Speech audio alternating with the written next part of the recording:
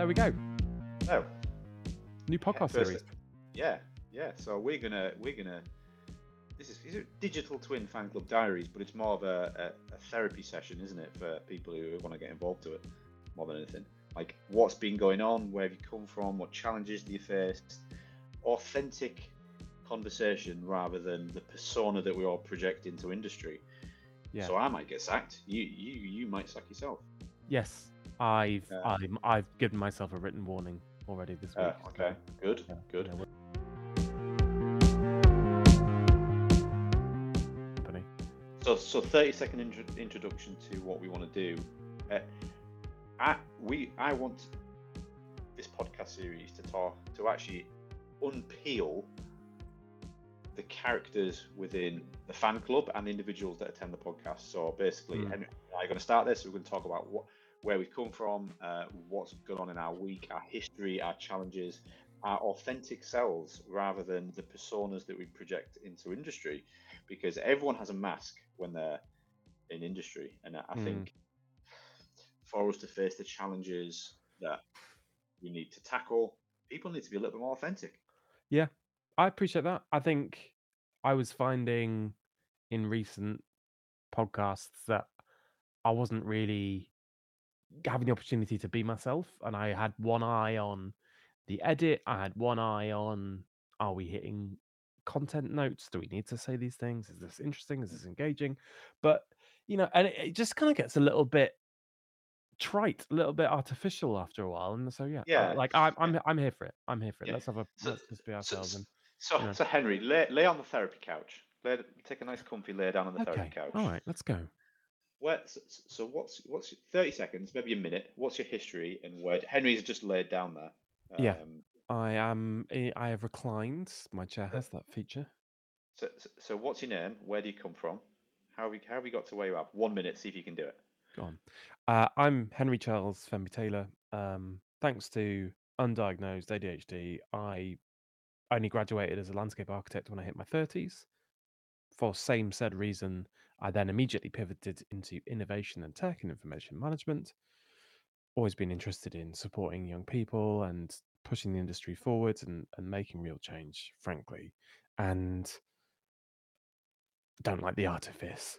And ended up head of information management at the Centre for Digital Built Britain. So that was, kind of the bit that I used to then go start my own research and communication company, and done some work for Innovate UK. I'm working for the Gatsby Foundation right now, and I'm trying to become a Liberal Democrat MP, and I want to. Yeah, I agree with you. I want to be authentic, and I want to bring some genuine insights. Let's lead with data. Let's understand what's going on. Let's listen to people, and let's stop gatekeeping and hiding from the truth when the truth can set you free. There you go. So how's your imposter syndrome at the moment? It's really good, actually. It's my imposter syndrome is fine because I've spent so long around people who are really laying it on thick that I've started to realize that all my self-doubt and all the caveats I'd put in, I'd say, so this is what I think, but caveat, caveat, caveat. In fact, that used to be a thing I'd say all the time. I'd just say caveat, caveat, caveat after a while, after people knew me.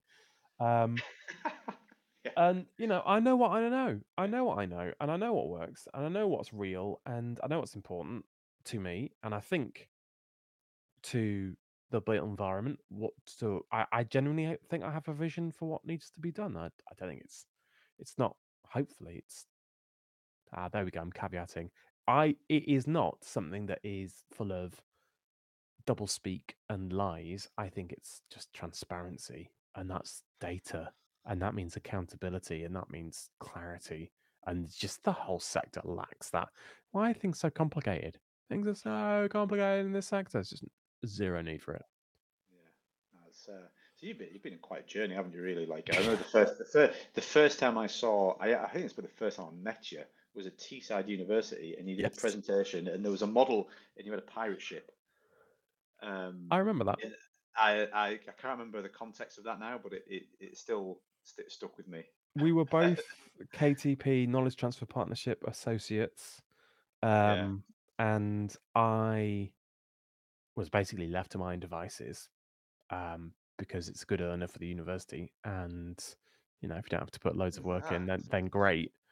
uh, And you were one as well. And so yeah. go on, your turn. So I've spoken about me, a little bit about my history and my philosophy. Go on.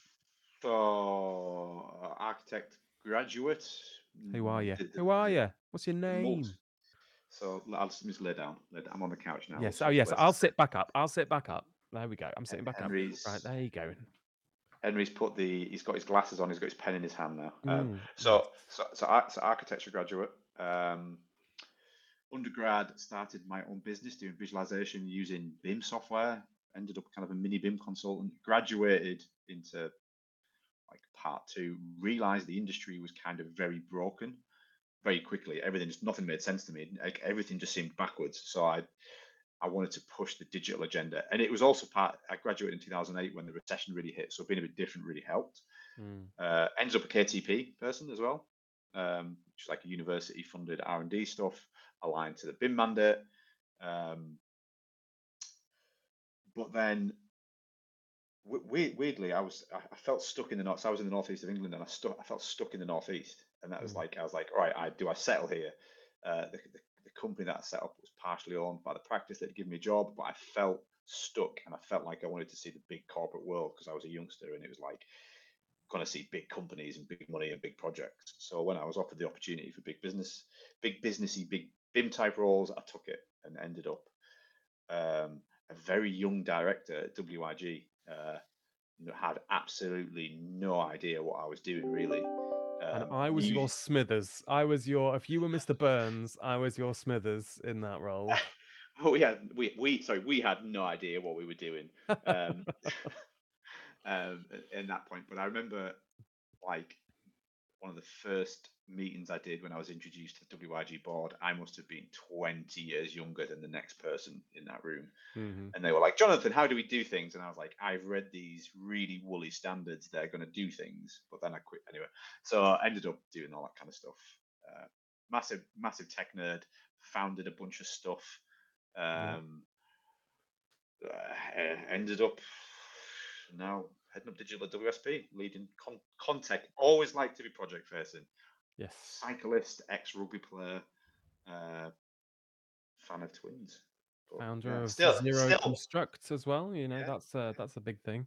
I didn't talk Yeah, about all of my bits and bobs. but still a Hobbies, but massive. I love the construction industry. Hate the way we do a lot of stuff. mm.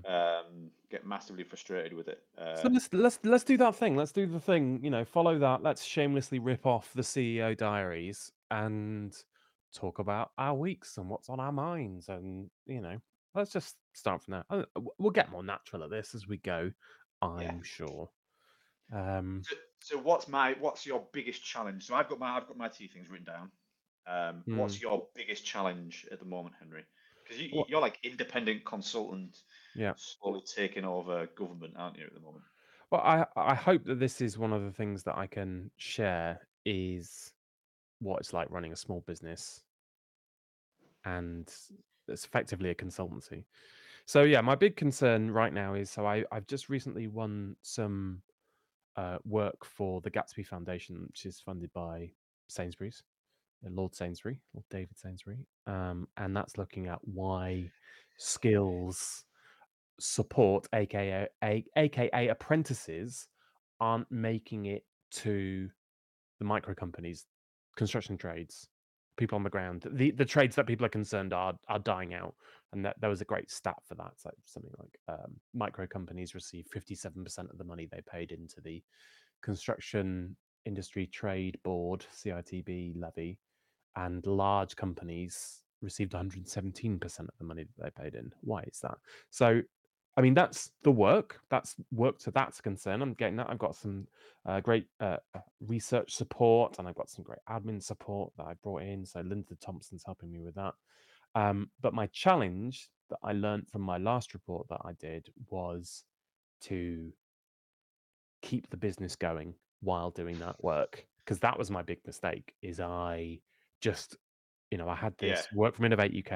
I got my head down and I just did the absolute best work I could, and it paid paid the rent, paid the mortgage rather, and I felt it was really useful work, and I really stand by it and believe in it. And that's kind of what did for my imposter syndrome is once I issued that and I reread it and I got some feedback, I was like, I know what I'm talking Yeah. about. Check me out. I know what I'm talking about. Yeah. But I immediately then went into cold storage for 3 months because I didn't have any work lined up. So I Right. was on, 3 months after that work was finished, before it was released, it took about three Yeah. months, 4 months to release. I was having an absolute meltdown. So Yeah. I'm trying to learn that lesson. It's a new year, new me. I don't usually do that sort of thing, but I'm doing it this year. I've quit drinking. I'm really taking the ADHD stuff in hand. I'm using my tools. So I'm really going from a point of just being very sporadic and bouncing around all over the show to try and like accept my life, Mm. deal with it, and so that means right now I've got this project to deliver, and we're speaking to loads of construction tradespeople who don't have apprentices, which are really Mm. hard to find. They're hard to find because the whole point is they don't have the time. Because if they had the time, maybe they'd be taking up some government support. Um, Yeah. and then balancing that with I'm still kind of in negotiations for running more events, and I'm still looking at writing more reports, and I'm still looking at more videos and podcasts, and no, and it's really hard to keep track of. So that's my number one thing is getting that balance right now. That's it, and It and to stop thinking about it after like maybe 5 or 6 o'clock and go do something else. It's not possible. You live in your head when you work for yourself. It's impossible. So I remember. I think we were sat in a pub talking about this like business development pipeline stuff, weren't we, a while ago? And we was Mm, like, you were like, I finished a report, but I've done no BD. yeah, Uh, like one of the most traumatic business experiences I had was when I was purely working for myself, doing my part two architecture stuff, and won a massive comment. I think one of the rules is we don't name people or name things in this because like we can't. So anyway, working for a big tier one, um, won a massive contract, helped them, basically won them a project that stopped an office going under. yeah. Like I did the design submission, doing some cool techie stuff, helped them win the project. Um, Worked solid for 6 months on the job. I didn't get paid for close to 24 months. Wow. So Yeah, so I'd I suspect, right, literally the the rule is we can name people if we like them, but yeah. if you're worried about, I mean, I don't mind if you name them, but yeah, you'll have to reap that particular whirlwind yourself, Yeah, won't you? but that is it's a lesson you learn. You're like your head's down and you're absolutely stomping away at doing the work, and then you invoice them, and then they end up playing typical big business invoice battle. But then you've got 12 months worth of cash flow issues, Yep. and I think it was definitely a lesson I learned very very quickly. Is that well, I don't think there's anything I could have done about it. And honestly, looking back, I could have done a bit more. I could have had some other projects, but I wouldn't have the capacity. I was doing a degree. Mm, It just learned me that companies will always you always have to cover your risks. And I was like, but it gets to a point where they're like, I remember when I finally got paid, the project was getting like handed over on site, and I was arguing with the QS, and he was like, "Oh, we're not sure." I was like, "I literally won you this job, and you're finishing it. Like, yeah. can I have my pittance of cash, please?" But it's like it puts your life in it, like Yeah. your life at risk because you can't afford your bills, you can't afford to pay for your stuff, and it was at that point because I was a university undergrad, so this was just like keeping the lights on money. But People anyway, top themselves. People kill themselves over this. yeah. Like this is another thing with like the whole construction trades thing is they suffer from that Mm, regularly, and loads of people leave the construction sector and never come back, and everyone's like, where did they all go? This is a great sector to work in. mm. Yeah, it can be, but it can be awful as well. We were youngsters then though, and I've learned a lot. Yeah. So we've dabbled in big corporate, we've dabbled in startups, and it's like one of the interesting things with the zero hat, like zero started off as a WhatsApp. It's gone to like startup from startup into scale up in a lot of ways, Mm, which is quite scary and a lot of pressure to sit. And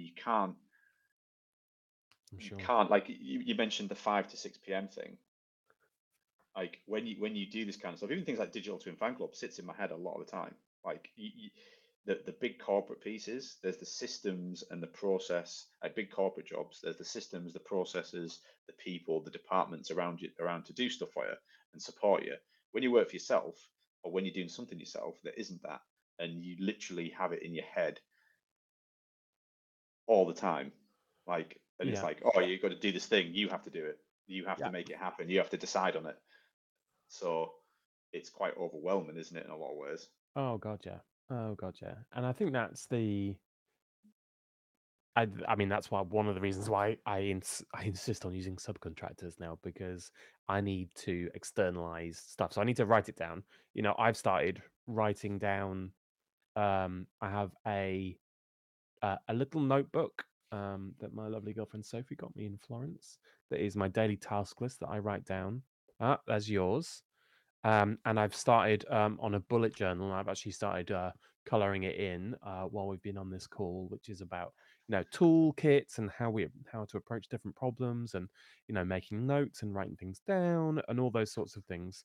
And I remember when I first started doing stuff on paper, I remember somebody came up to me and was like, um, you know, Why? a bit of a, they're like, why? Oh, I thought you were a tech person. Like, Oh, I'm like, yeah, yeah. I love tech, but if I sit down thinking about, ooh, what do I need to do with my mobile phone, that will turn into a Google search. And that will then turn into 20 minutes, half an hour.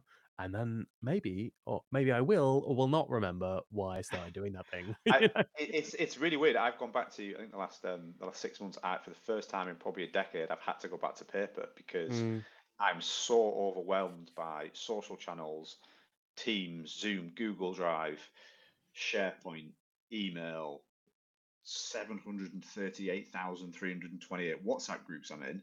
yeah. I physically can't get my head around, like, even using like OneNote. You use OneNote, but then you're logged into a different SharePoint, so the OneNote disappears. So just having a piece of paper that I can sit and doodle on. Yes. And I've started writing like notes in the front and to-do lists in the back, and I'm going to started using like writing down, like use actually physically writing down time planning and not using my calendar anymore, because my calendar is just absolutely violated every day by Yeah. 10,000 Teams meetings. Probably the worst thing to come out of the pandemic is the amount of online meetings now. Yes. Oh, goodness. Tell me about it. I mean, so the way I've got that structured is obviously all my meetings are online. Obviously, all my meetings are online. So they ping. And then I go to those. So I have something that it's telling me that I need to be looking at my computer now. And then this is a day by day little list. And I have to carry it with me as well. I've been doing lots of reading about how to, cope, etc. And if I promise somebody something, it goes in the book. And then Yeah, I have what I know I've agreed to, and it's not massive. Whereas I find if I'm doing it digitally, I end up with this. I have all the subtasks and all how I'm going to go do that, and somebody will need to speak to somebody else. I've taken all these notes. I'm just looking at it going, oh God, what do I do? Whereas here, yeah. it's very simple. Send email, thank Tim. Follow up with Alison Watson. Um, Speak to Oliver Hughes of Digital Construction Week about Apollo Protocol. Um, Release podcast. Like stuff that is just it's much more doable. Mm. It's much more It's, doable. is it because we're old, or is it because there's just too many platforms? But Uh, I think I've always been this way. I think I've finally come to terms with the fact that I'm this way, and that yeah, if it's simple and doable and always in the same place, because that's I think mm, another thing with if you've got it in 500 places, if I want to pick up my to-do list and my little bullet journal, that's here. That's here. It's right here on the table. Pick it up. I look in it. That's sub 2 seconds. I can be on the right page, seeing what I need to do next. it's interesting things like the idea of centralized notes. Everything's available on every device you own, Yeah. but then it's like you get kicked out of your SharePoint and then you lose it all, and you've got to log back in, and there's two-factor authentication, and then it's not there and it's not sync. And so I've just got to the point where I've got too many of those, and Yeah. I need something that was a bit more hands-on. Yeah. Anyway, it's a bit of a weird tangent. So my biggest challenge, one of the challenges I'm facing this week, Go on. is like project growth in my WSP hat is been a lot, and balancing Good. team pressure. Yes, good. It's great. Team pressure versus recruitment, and recruitment of the right people is a current challenge. That And is. if you recruit too many people and some projects get on hold, people aren't busy. It's like that's like how much pressure do you want to put on people versus that's one of the challenges I'm currently facing. Like winning lots of project work, but then at what point do we have too much project work? When do we recruit more people? Do we Balancing recruit that the right people? workload, right? Do you have to? Because this is how I have been looking at it. Because I thought some amazing amounts of money were going to head my way at the end of last year. I was thinking about recruiting, and I mean, it's because I'm so. I guess it's because I'm so early in the kind of the business is me plus subcontractors. I would only really do that if I had basically something guaranteed Yeah, and signed for, and from a client who I trust to pay on yeah. time. Then I'd be The, like, okay, right, I can go permanent now. And I've just not really had that sort of project yet. I thought it was going to be really biggie, but you have people's lives. Yeah, it's the weird thing. And obviously, big corporate's different to your own space, but you're responsible for them, and that pressure will get to you. yeah, Because like payday, particularly like thinking about the startups you deal with through Zero, the pressure they go through from a cash flow perspective, and it's not necessarily mm, you've got invoices all over the place, but from when you're on, doesn't necessarily mean you're going to get the invoice. yeah. And I it's mean, like this you're pressure, making a commitment pressure. if you employ somebody. I mean, it's it's very tangible in a Yeah, small company where it's literally money in, money out. Like it just goes through me, and then that's it. But even in bigger companies, you are making a commitment to pay somebody monthly. yeah. It's why big companies don't mess around with cash flow. If you're late, they will come and get you. Mm, But as the bottom of the supply chain, you can't do that. no, Like, no. you can have some cash. Oh yeah, we'll deal with it when we're ready. And it's like, but anyway, that's. That's what's on your mind. Well, like I say, it's a good problem to have, but like you say, you've got to balance these Yeah, things, right? yeah. It's a slightly different scale of problem. Um, Mm. I look forward to that problem. I look forward to that Anyway, problem. that's diary recording number one. I think we need longer. I think we need 45 minutes for these. Yeah, I mean, but I've enjoyed that, and I thought that was really fun. Talking about like we just talked about how we're managing our time and what we've got going on, and I feel like Notepads. notepads. Everyone needs to go back to a notepad. And we're actually holding our notepads up to the camera, which you won't see. But No, Henry's is floral. it is handmade by a master. I don't know what you call like a haberdasher does Yeah, mine's clothes and moleskin. fabric. Ooh, I don't think it's real moleskin a though. milliner, I can't even say it. A milliner does hats. What is it a bookbinder? That's what they're called. Yeah, bookbinder. So Okay, yeah, all right, that that's was fun. episode one of the diaries. Lovely. Great. All right, let's do this See you again. next week. All right, see you next week. Cheers. Click save.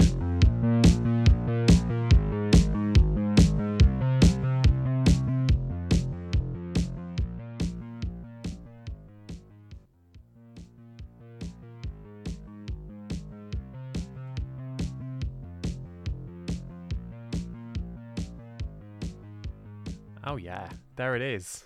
We now have a soundtrack. Very nice. So, So this Podsicle. A podsicle podsetia. it has been a podsicle this week, hasn't it? I think it was -7 when I set off to London for a 1.5 hour meeting yesterday. Yes, this is when living in a flat has its benefits. I closed all the other doors except for my living room, office, kitchen, dining room. It's all the same place. And you could feel it when I opened the door into the other room because I was keeping this room warm. It was freezing and I could see my breath. My God, this is Wow, a modern building. cost of living crisis. Two things I saw were someone with a frozen fish tank Huh. on the news because their house was just that cold because they didn't Oh have the my heat on. The God. fish tank froze. It's pretty bad. But the fish weren't happy about that. No, it's relatable to me that because I went on a holiday once, and it was like during a cold snap, and my aquarium froze because the heating kind of packed up. And I Oh came my back, and God. the fish looked fine. Sorry, I'm laughing at my joke there. Were they generally? Because yeah, I mean, fish can No, survive. they weren't fine. Oh They no. looked fine Oh, because they were frozen. because they were frozen. Like Just in like, time. He looks okay. Just warm him up. Like no, that's an Nice. ex-fish. He's pretty frozen. Yes. Anyway, so this is episode 2 of what are we even calling this? Because it was like a Diaries. therapy. Diary. Yeah. Coffee. Digital. What about coffee pod? Probably taken. Ah, yeah. Let's just come up with a new name every week. Let's do that.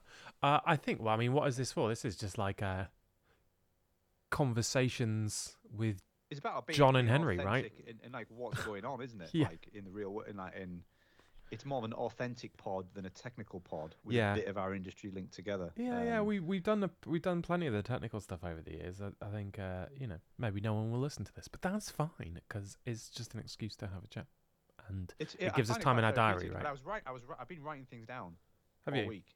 Yeah. I actually So have if it- my calendar open, which is like my way of remembering what I did this week and what's been happening. So no, I'm still massively back to paper, and I'm getting so much grief for that. I bet. Because people are like, oh well, you're not getting reminders, and I'm like, yeah, I don't want them. No. Sorry. Yeah, exactly. So the PA for Zero is like, no, you need to use this so I can get reminders of when you've got tasks. And I'm like, I'm so overwhelmed with tasks. A reminder gets ignored now because it's like I just haven't got time to do it. Whereas I've focused my papery things. So what's your week been like, Henry? What's going on this week? Well, I'm going to continue on the task-based front, which is, I've got my little book. I bought very cheaply a load of markers because I'm bullet journaling now as well, which is a good way. My anti-planner book arrived. So this is all like ADHD coping mechanisms. This is almost, in 3 months, it will be a year since I was diagnosed. And so it's like, I've got my medication on the one hand, but I've got all my tools for life on the other. So my anti-planner book came, and that's a cool book. It is literally the anti-planner. It's just like, are you overwhelmed? Are you stuck? Are you procrastinating? And it's a bit like a playbook. You read some of these, like the Zero playbook or like a design playbook. You open it to a certain page, and it goes, think about this or do this. Here's the thing you could do right now. Yeah. So yeah, Oh, that's what's been going on with my organisation. I feel like stationery is going to form a key part of this conversation. I'm using. So interestingly, I'm just holding a pen up to the camera. Oh, what's that? This is a pencil, a fountain pencil, that I've had since 2014. Wow. That I took from a stationery cupboard in an office when like looting stationery was a cool thing. And obviously, like those are the days. Yeah. And I remember thinking, I need some more pens. Took some pens, and I found it the day and I started using it. It still works. Wow. I was like, I nicked this in 2013, and it's still. Anyway, it's if the people know, if the company know I had this, they'd probably send a SWAT team. Yeah. Anyway. Fortunately, they aren't here. How dare you try and push the conversation forward? How dare you? Because I have a Pentel related story. Okay. As somebody who's been trying to learn and doing okay, but not really progressing to learn Japanese over the years, I have a brush pen, which is also a Pentel pen. Hold it up to the. It's like and it's wonderful for like calligraphy and stuff because it's really thick, dark ink, but it being a brush means the harder you press it, the more impressive and thick the line is. So you can do these really. Oh my god! So instead of communicating by words, you can just do like one Japanese symbol in another page and just be like, "That's today's task." Yes. If not communicating and making myself look smart and other people look stupid was the plan, I actually use it way more for drawing borders around things than anything else. So yeah, that's the stationery. If you want to move us on, that's fine. I've done my stationery bit. We've done our stationery. Yeah, okay. So what's your week look like then? What's been going on? What's your key? So I've got two quite weird points that I wrote down. I mean, I've actually wrote like a big rant, and then I wrote 2 points that I think is relevant to my week this week. Okay. So I start with, the day job. So learning my lessons, running my own little consultancy from previous projects. I have a nice project at the moment, which is looking at why do construction skills support, aka apprentices, go to bigger companies and not smaller ones. And that is running now. I have 2 people supporting me, the wonderful Linda Thompson, who I've worked with before, and Sharon Anderson, who came recommended. And they are very confident. We've got loads of people lined up for interviews. We're interviewing people who have the problems, not the people who are paid to have opinions. So I think it's going to be a very different take than, say, the Modernise or Die paper about apprentices that Mike Farmer created. Hopefully allied, but maybe not. So that's the work thing. That's what I've been working on. That's been number 1. But I've left a bit of time learning my lessons. I've left some time for some business development. So Nice. I've had smashed avocado for brunch this morning. Oh, still feeling it. It had pomegranate seeds on it. It was great. Did you?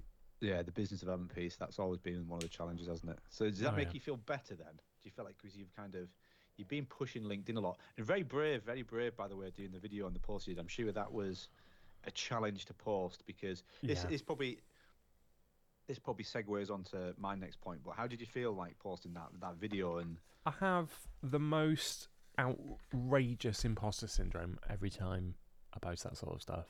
And it's really funny. I was talking with Ollie Hughes this morning, who runs Digital Construction Week. That's who I was having brunch with. What did Ollie have? Ollie had the Eggs Benedict. Nice. Really good place. The old bicycle shop in Cambridge. Really good. Hopefully the Hollandaise was warm. Hopefully it was warm. Well, anyway. mine was really good, so I imagine his was good. I didn't offer any of mine. Back to your imposter syndrome. Yeah, and I was talking to him about that, and he was like, I mean, no offense, mate, but I don't see it. I was like, well, it's there. Trust me. Like, yeah. It just makes you want to not post, right? I think everyone deals with imposter syndrome. Yeah. Like all the good people. Every day of anyone who doesn't is probably a sociopath. Yes. I imagine so. That's like Donald Trump is probably the only person I would say doesn't have imposter syndrome. Yeah, I don't think Boris Johnson has imposter syndrome either. Yeah, I don't think he has it. He's probably got reverse imposter syndrome. I don't know what that is. What's reverse imposter syndrome? Imposer syndrome. Yeah. He's he just turns up and thinks he knows everything. Yeah, but it's something I've always dealt with. But so I think, well, Good. it's like, why does Henry deserve this? That's the kind of thing. That's what goes through your head, doesn't it? Yeah, that and this sort of, there's this almost automatic. Have you ever had those conversations, arguments with people that you've maybe met once that you were driving and they annoyed you? Now you have an argument with them in the shower later, or do you know what I mean?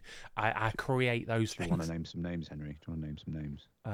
I don't know the name of the people. Don't name names. I don't know the names of the people in the cars. I don't know what we're talking about. But I mean, certainly, my whole life has been full of lots of people who are very motivated, and part of winning for them is pushing other people down. So, you can internalize that a bit, and it's not healthy. So, been doing a lot of gymming and exercising. I quit drinking start of the year, so that's all kind of part of it. I went to some meditation last night, and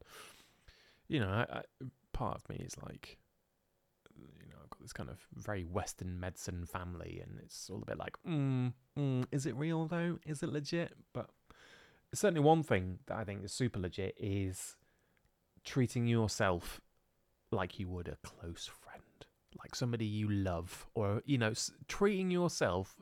And would you say those things to yourself? And so this has been the conversation I've been having with myself. I'm feeling the imposter syndrome.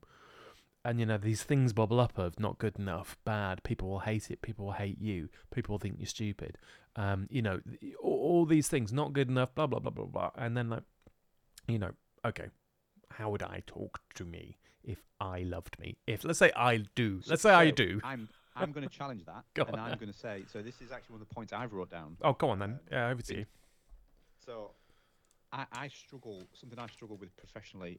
is not being. I don't like not being liked, and that's just like quite a common. Like I don't like to fall out with people, but I'm very much getting to the point where I'm over the last probably 4 years where I'm happy with not being liked if it's just based on my opinion and me being authentic to who I am. Like I'm more comfortable with that. Like, and that's a challenge. But the way I've kind of, and usually that's to do with very short-term kind of decisions or impacts of like things you have to do in work, or like one of the things that has happened this week is the launch of the beta of the Zero Academy, and I absolutely know I am going to get an absolute pile of grief for it. I've had to write words, which are not my strong point. So there's obviously that's a challenge. But also people are going to be like, why on earth are you doing that? And we've already had that question. But I don't care if people don't like it. We've done it because we've done it. Therefore, whatever. Yeah. And the way that I'm kind of positioning that, and this is where you need to challenge yourself, is would Deathbed Henry care about that decision? Like that's it's a really interesting perspective when you think, right, I'm going to launch an academy and people are going to give me stick. Would Deathbed Monkley care? I think, Deathbed Monkley would definitely care if you didn't do it, just because you imagined, but perhaps rightly, that some people will give you grief for it. Oh, they will, but do I care they are? Like, well, you're, I feel like. So would Deathbed Henry have said, "Don't launch the video because you might have a little bit of imposter syndrome"? He'd be like, "No, just do it." Like, yeah. What? Oh, absolutely. So that's a great have a conversation with Deathbed Henry that's about to slip into the sea. That is really close to the edge of the sea, and just be like, Deathbed Henry, should you do this? And if he says yes, just do it. Seriously, it's a really interesting way to look at a decision that you're nervous about, in my opinion. I like it. I will give that a go. Because I think that is a... Would Deathbed Henry steal a Ferrari? I don't think so. No, he probably wouldn't, would he? I don't think so. I want the Deathbed Henry on his deathbed might. Because it's like, I'm on my deathbed, what are you going to do to me? Like, put me in prison? Pff, who cares? It's quite an interesting concept to think about, to frame decisions, though, isn't it? Yes. But Deathbed Henry talking to me, looking back. Deathbed Henry looking back on Henry's life. Not actual Deathbed Henry. I feel like that guy is dangerous and will do whatever he wants. He doesn't care at all. But Henry, take that into business though. Take that into like a business concept and a day job concept. Like it's quite interesting when you're looking at decisions, or like, do you want to send that email that you're slightly nervous about? Ultimately, it doesn't really matter in the bigger picture of things. No. Yeah, like, and I was thinking. I actually had a similar thought. I was in a meeting and hearing about this is the data sharing discussion group that's led by Sarah Hayes, and she's been running it for ages. And we were in the in a meeting. It was a presentation about smart meter data sharing. Really interesting stuff. Could definitely be important. I did my bit by getting a smart meter installed, and immediately my bills went up. Just because they were accurate. Yep. They were going to go up in the end. It wasn't a direct consequence. I'm not some sort of conspiracy theorist, but I was sitting there in this meeting and I was like, I genuinely had this thought at one point, like, am I the only one who's thinking who's going to pay for this? So I had to ask the question, and I did. And I don't know. I feel like perhaps Deathbed Henry would have wanted me to have pushed further, because I just felt very much this view that this is important, therefore it should be funded conversation. And I agreed with them. Somebody looking after that smart data, the smart meter data, and assuring it and giving access to people should be paid for. But I wasn't convinced that they had thought about it widely enough. There was, how could you incentivize this? Who is going to pay for this? And just saying, ultimately it goes on people's bills, which is what they said, shouldn't be... Right. Exactly. I was like, nah. And I should have pushed back on that, but I think it's because I was taken aback by like, surely I thought we were just going to dance around the subject that this was going to put people's bills up. But surely if some company comes in and makes money out of this, then they should pay for the privilege. Right? Rather than passing it on to the masses. Trickle down economics. Trickle up. Trickle the costs down. Yeah. That's like, yeah. So thinking about that a little bit further, what would Deathbed Henry tell you to say in that session? I think Deathbed Henry would have wanted me to say, I think you've made some assumptions about what is okay for citizens and people, and what they would accept and what they wouldn't, and without you testing that with them, you'll face the same sort of pushback that you face with the smart meter rollout, because they've had loads of pushback on it, and that is all about engagement and communication with citizens, with people. So, don't know if that would have helped, but I should have pushed. That's quite, that's me just thinking. That's like l'esprit d'escalier, as the French say, the spirit of the stairs, or whatever l'esprit means. But yeah, I should have certainly pushed back and been like, you guys should challenge yourselves on this rather than just accept that it's all right. We'll just make the taxpayer pay, or it will just come out of the government. I mean, sure, that free unlimited pot of money.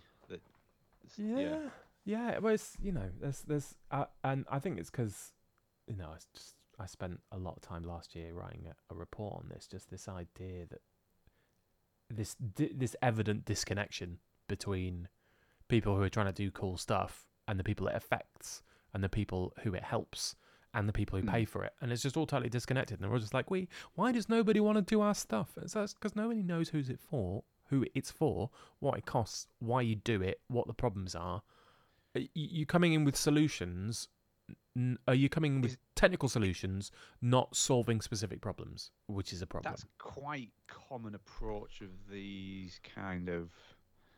You can take that on any of the technology problems. The amount of startups that kind of throw a thing into industry and go, this thing fixes things. We've done AI for leaves through book, building safety. Like, great. What sort of AI? Language model. Okay, fine. Maybe one of those will stick. Fine. But I think interesting technology segue. Let's not go too technology, because AI is slipping into the trough of disillusionment, I believe. I think it's slipping into the trough. I was watching a skateboarding video podcast yesterday. Good tangent. Which was about the top 10 most influential skateboarding videos of all time, and they're having a great chat about it. It's full of old pros, and then they asked ChatGPT, and it was really good. It said, it used all the caveats, which is like, skateboarding has had multiple eras. So certain skateboarding videos represent certain areas and turning points in skateboarding history. And it's like, well, yes. I mean, I don't know where he got this from. That's the thing. Probably, well, yeah. Somebody's written a blog on it, or it's just. That's the thing, isn't it? So the interesting case study that I was. It's not tangent too much because it's meant to be like Henry and Jonathan's therapy, but I know someone who's involved in financial crime in banks, and it's his job to kind of. I actually introduced him to ChatGPT. Oh, really? Yeah. We're talking a white hat here, somebody who's on the security side, not somebody whose job is to rob banks. And he was tasked with that's good. The proof of concepts for it. Ah. And he tried doing 3 proof of concepts for financial crime. So one of the things banks have to do is when someone applies for a bank account, is they have to check it's some regulation. This is interesting things with ChatGPT and regulation. Mm-hmm. They have to check to see whether, I can't remember the name of the regulation, whether there's any media headlines anywhere of that individual that potentially puts the bank at risk. So, oh wow, Henry applies for a bank account. Is there anything in the news that says Henry's included in drug trafficking? Mm-hmm. Or is there anything online that implicates Henry in anything dodgy? Because then the bank can be brought in disrepute. Now, that's done manually by individuals, and they tried to build an air-gapped knowledge model. Yeah. To do the same thing based on the data set. They give it the data sets. The issue that so that's the air gap, right? Is that it's not just all of it; it's their own data. Yeah. So it's data they would have looked at. The issue the LMM had, it didn't have the nuances of a human to like look at a Daily Mail headline and go, all right, that person's been accused but they've been acquitted. Yeah. So it would just be like this person has. It couldn't make the interpretation of what it would do, if that makes sense. So it kind of just made up the answer based on the data set it was given. So they called the term data hallucinations, which I thought was fantastic. Yeah. Which everyone looks at ChatGPT and thinks, oh, that's perfect. They don't dig into the data behind it because they knew the data they fed into it. and they wanted to see a specific result, they could see the discrepancies in the large language model, what they wanted it to do, and the actual results. They were like, how can we do that? So every result had to be checked by humans, so it kind of defeated the object. Yeah. I think that's Technology. yeah. I segue. think So I think you're right that there's that trough of disillusionment, but in a kind of, while still realizing it's changing our world massively. It's not like the sort of trough of disillusionment. It's going to go away, or it's gone away, or it's not finding applications. But this sort of, it does all this amazing stuff. It makes stuff up, and that, that's came on pretty quick, right? That came on pretty quick. So I think trough of disillusionment is, this is almost like any technology, right? I remember there seems to have been this kind of weird backwards world where, when I was growing up and, people younger than me were growing up, learning to use the internet, all the parents, there was a real worry about what kids would see online. And, we're taught, all of these things. It was in schools. And then suddenly these older generations don't have this sort of filter of, and that's very broad brush, and it's not true of everybody, but there isn't that education or just this understanding. If you've grown up with the internet, it's full of liars. It's full of people. It's full of lies, and it doesn't tell the truth, and it has bias, and it's full of people. And so, you kind of inherently know that there's your people, there's some other people you don't know, and there's all these kind of camps and tribes and all this stuff going on. And you just know, you understand that you can trust it X much, or to Y degree, but no more. And AI's the large language models are the same, right? Loads of people are like, just trust it. Like, no. Well, take the way you would use Google, Henry. Yeah. So Deathbed Henry is using Google. You would Google, you'd look at 10 things, and you'd make an interpretation of which ones you would think were correct, wouldn't you? Yeah, whereas, I mean, I'd look at those, if I'm trying to find, if Deathbed Henry's looking at my shoulder and saying, find this stuff out, I look at those sources. Do those sources stand to gain? Right? If I read a blog on, the latest ADHD, and I've read loads of ADHD stuff, on the latest ADHD, I don't know, exercise or book or approach or technique, can I buy that on their website? In which case, it's probably lies. It's sales, right? Yeah. So before we tangent back to the next point in the diary, this was interesting. There's a new Netflix documentary called "You Out, You Eat." Oh right, I heard of that. Right, so I watched it and I was like, this is very pro-vegan. Like, really? From the outset, it's basically the testing twins. They put one on omnivore, one on vegan diet, and then they say like who's healthier. And all the way through, it was massively pro-vegan. Like all the way through, like it just felt a little bit too much. Yeah. If that makes sense. And then I was reading about it, and the funder of the documentary is one of the largest investors in meat alternatives, meat alternative products. I was like, there you go. It's that's funded a shame. by Big Plant. It's funded by Big Plant. Big Plant. Yes. So but straight away, like, it just seemed a little bit too unauthentic, if that makes sense. Yeah. Because it was just so like, oh my God, I'm like a changed person and everything's amazing and everything's healthier. I mean, there probably is benefits of it, but it felt like a little bit too much, if that makes sense. So I literally just to kind of continue this theme, I just Googled, because I'd heard recently that somebody said that, actually veganism might not be as sustainable as we think. I am, my girlfriend is vegetarian, so I've started eating more vegan, vegetarian food, and it's good food. I don't have this kind of view that I have to have meat with every piece of food I eat. So I just Googled, because I'd heard that, is vegan food unsustainable? Top result,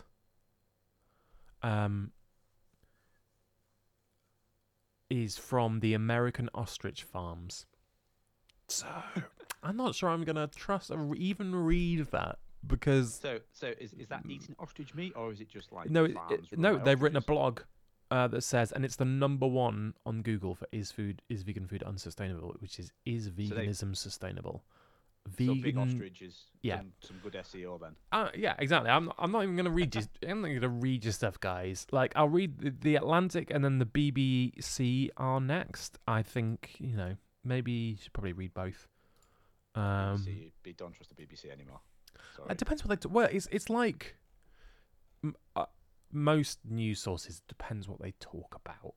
So, for example, Al Jazeera, really great. If they talk about Israel, I don't listen. Like, I don't even read their Israel stuff, right? Because it's like, you guys have a very different worldview on Israel to me.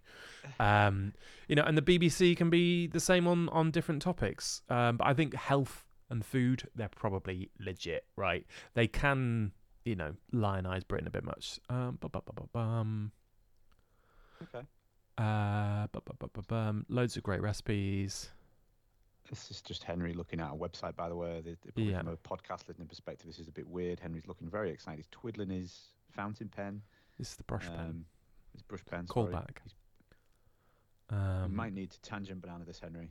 Yeah, all right. Well, I've just, the fact is, right, is that I think it's not a question of is veganism sustainable. I think it's like many of these things, is it less unsustainable? And it's not the food that is unsustainable, it's the population that it relates to. So if we grow and grow and grow and grow, it won't matter what we eat at some point. I believe from what I've read with veganism, that tipping point is more people, but we shouldn't use that as an excuse to take up every square inch of the planet. Growing avocados. Yes, in fact, avocados is up there on one of the worst ones. Needs up to 209 litres every day in the summer in California. What? More than would fill a large bathtub. That is a tree, though, right? They're avocado trees. Yeah, that's not one. Trees. That's not per avocado. That's per avocado tree. And I don't know how many they have. 20, 100 avocados on them. So it's still loads. There's loads of water. It's also from Big Avocado. Big Cardo. Probably let's park the veganism chat. All right. Because I think we could end up. Let's bring it back into Henry Jonathan therapy. Go on then. Okay. I've told you about my diary. What's going on in yours? Or what do you want to talk about? Well, I mentioned my 2 points that I wrote down. I did a big rant as well, but oh yeah. I love a Jonathan rant. I was pondering what this year was going to be like, because last year, I think the middle to the end of last year, I think we shifted back to a post-pandemic lifestyle of like, you will get the train everywhere, and you will do this, and you'll go to the meetings, and you'll be back in the office. Mm-hmm. Which is like, for example, I've done 6 long train journeys this week. Wow! Like to different cities, so three city trips. Yesterday, London back to Birmingham, back into Manchester, been to Birmingham. So I've been Birmingham, Manchester, London, which is a lot. That's a lot of travel. Do you know one of the interesting things that I find though when I travel? I have a lot more time to think. Oh, interesting. I have a lot more time to listen. I struggle to work on trains because I can do certain things on trains. I can't write emails, and I can't write on trains. I can work, but I can't write emails. So I end up listening to a lot of podcasts and end up listening to like doing a lot of like thoughty stuff. And pondering back from post-pandemic to now, like the amount of stress I've chosen to put myself under is ridiculous. And I'm sat there now feeling like I am at the bottleneck of a funnel. Like, and now it's down to Jonathan. Like, I think it's probably the part of the Zero Academy launch that I decided was a fantastic idea. Like, I'm like, a conference, got a global digital event, got an academy, got a community. I mean, it is a great idea, by the way. I think. Like, I think. How do I make it happen? I mean, that's a different question. It's just sat there going, and I wrote down I've wrote down in my piece of my book all the things I need to do to make it happen, and it is literally page after page after page after page. So it's like overwhelmingly huge as a concept. Yeah. And like people see these things happen, and they're like, it's probably like the stuff you do with the cyber physical infrastructure, the cyber Henry, I can't say it. Cyber physical infrastructure. Thank you for speaking like a normal human being. Like people probably just thought, oh, Henry wrote this thing and got all the kudos for it, but they probably didn't see the fact that you probably ripped your soul out stamped on it, give bits to people just to get that bit of work. Oh yeah. And then ripped your soul out to deliver it and stamped it and then put your soul back in and stood on a thing and said, I've done a report. Yeah. And it's you know, you need. I mean, I think there's 2 points here, right? Like, you need your time out, and so it's pretty good that you're not like sitting there grinding. The amount of spreadsheets I see on trains in the UK is unreal. And you know, we've been there. I've been there. I understand it, but I think it's pretty good that you take that time because you're probably in far worse shape otherwise. But I think my thought is: are you asking for help? Are people help? Are you asking for help? Are people helping? I don't think it's asking for help. Well, it's no. I mean, are you asking for help? It's a direct question. Oh, Light- Henry, will you help? The Henry, light's will on help? you. Henry, will you help? No, the community will help when we ask them to, when we need them to. But there's just obviously the responsibility lies to the people that have said they're going to do it. So Yeah. and it's one of the challenges when there's ultimate responsibility. Like, you don't just send an email saying, "Oh, I can't do it now. Sorry, bye." Yeah. Like, you couldn't halfway through the cyber physical infrastructure report, you couldn't go, "Oh, this is too much. I'm off." Yeah, I get that.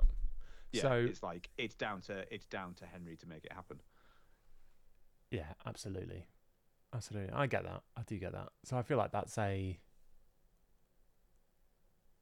I feel like get it out there sooner rather than later. I feel like it's just going to get those feelings are going to get worse the longer you sit on it.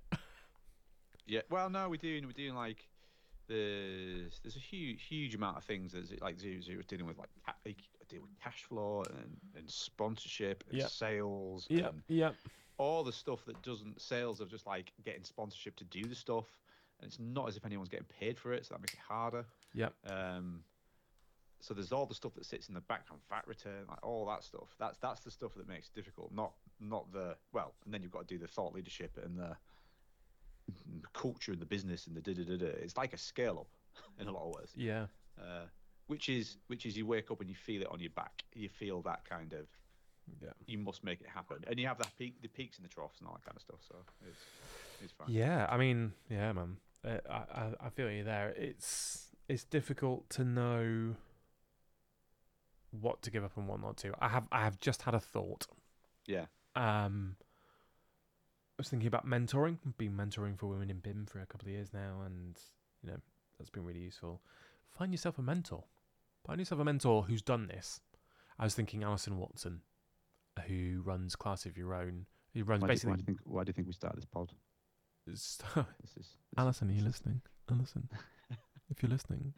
I actually caught up with Alison this week, actually, and she always makes me feel better when we chat. Her energy always makes me feel better, because she's like one of the most ultra enthusiastic people in a position of where she's had to scrape the results she's needed because of the way the industry works. Yeah, like and I love that you've preemptively taken my advice. AKA, I think that was the right thing to do. But you know, having somebody who's been there or is still there can just make you feel like, because I feel like, you know, certainly you're talking about, you know, like me and the report stuff. You can feel like you're going mad. Like, am I mad? Am I completely going in the wrong direction? Am I doing this wrong? Why am I you know, like all of those things, how you feel, how you're spending your time, all those things, having somebody who's been like, they're like, oh yeah, I've been there, I know what that's like. And sometimes it's like, it'll pass. And sometimes it's like, well, get some help, speak to somebody, don't do that bit, you know, advice, coaching, that sort of thing. Because you I mean, you know, this is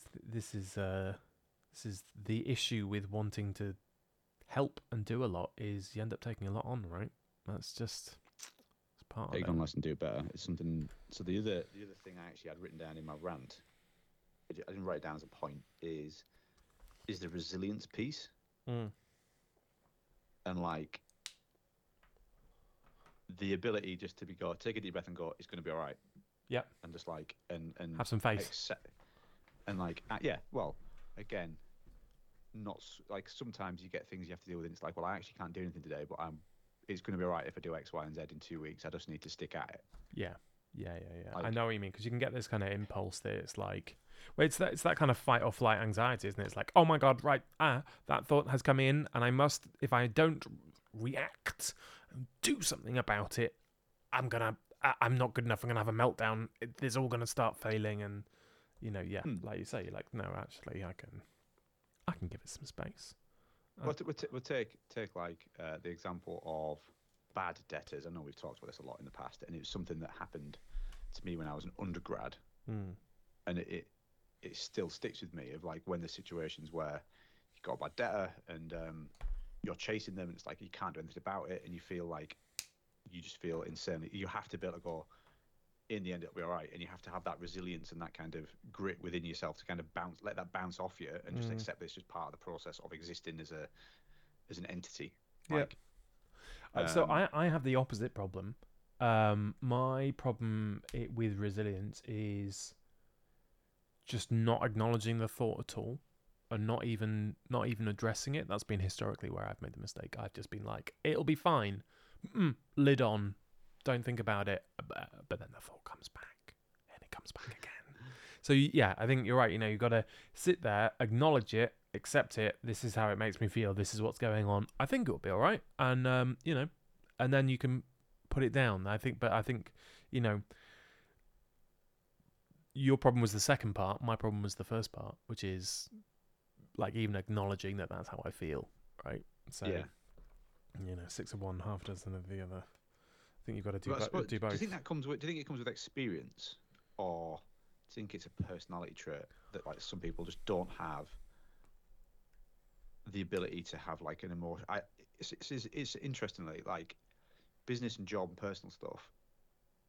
I react a lot more to anything business than like say for example, I ride bikes, and I think I mentioned this to you, and I was on a club ride and someone died during the club ride. Yeah, man, that's traumatic. And we weirdly don't really stress about that kind of stuff in the short term. It tends to impact further on.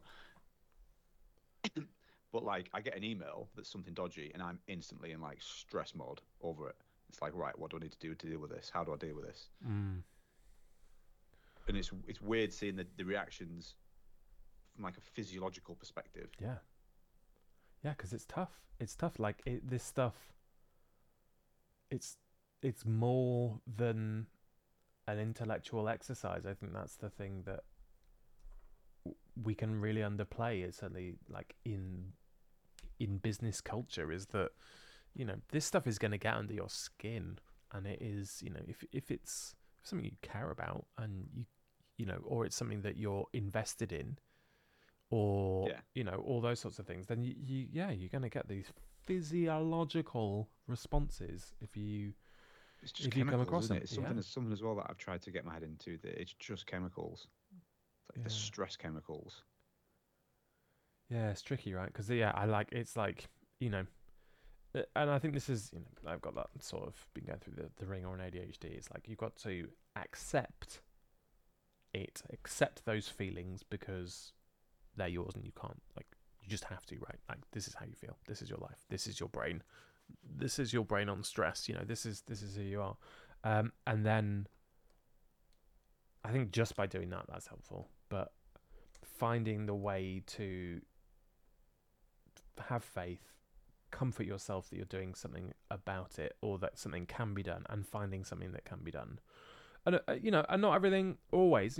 This is kind of slightly presuming that there's always a solution, and sometimes there isn't. Sometimes the solution is that you walk away, right? And that's okay too when the time and place comes. But usually, for me anyway, that's after many, many months of trying. Cool. Right. How are we going to summarize this? Mental health, important. AI, large language models, hallucinating. This feels like haiku, like beginning haikus or something. So, what are you? What have you got for going on next week? That could be a good way to round that off. So I'm going to tell you what I've got, because I just threw that out. Meeting people from Malaysia and Vietnam. Ooh, that's exciting. I've got a friend who's started a small online teaching software who lives in Vietnam, and it's for Vietnamese people. That's really cool. I'll tell you what I've got on. Digital twin for nuclear decommissioning proposal that I've been supporting and part of the delivery team for that proposal for grant funding. Got that going on Friday. What else? Having a chat with somebody at Innovate UK. Having a chat with somebody about responsive infrastructure. I think they're from Denmark because I'm, been speaking to a number of different countries. Hopefully be speaking to Canada soon, but that's not next week. About basically rolling out the plan from that report and making it happen. And on Saturday, I have the Liberal Democrat Cambridgeshire County Conference 2024, which I'm going to go to because I want to be a key part of their. I've got 2 trains next week. Okay. Birmingham, London, and I'm meeting people from Vietnam.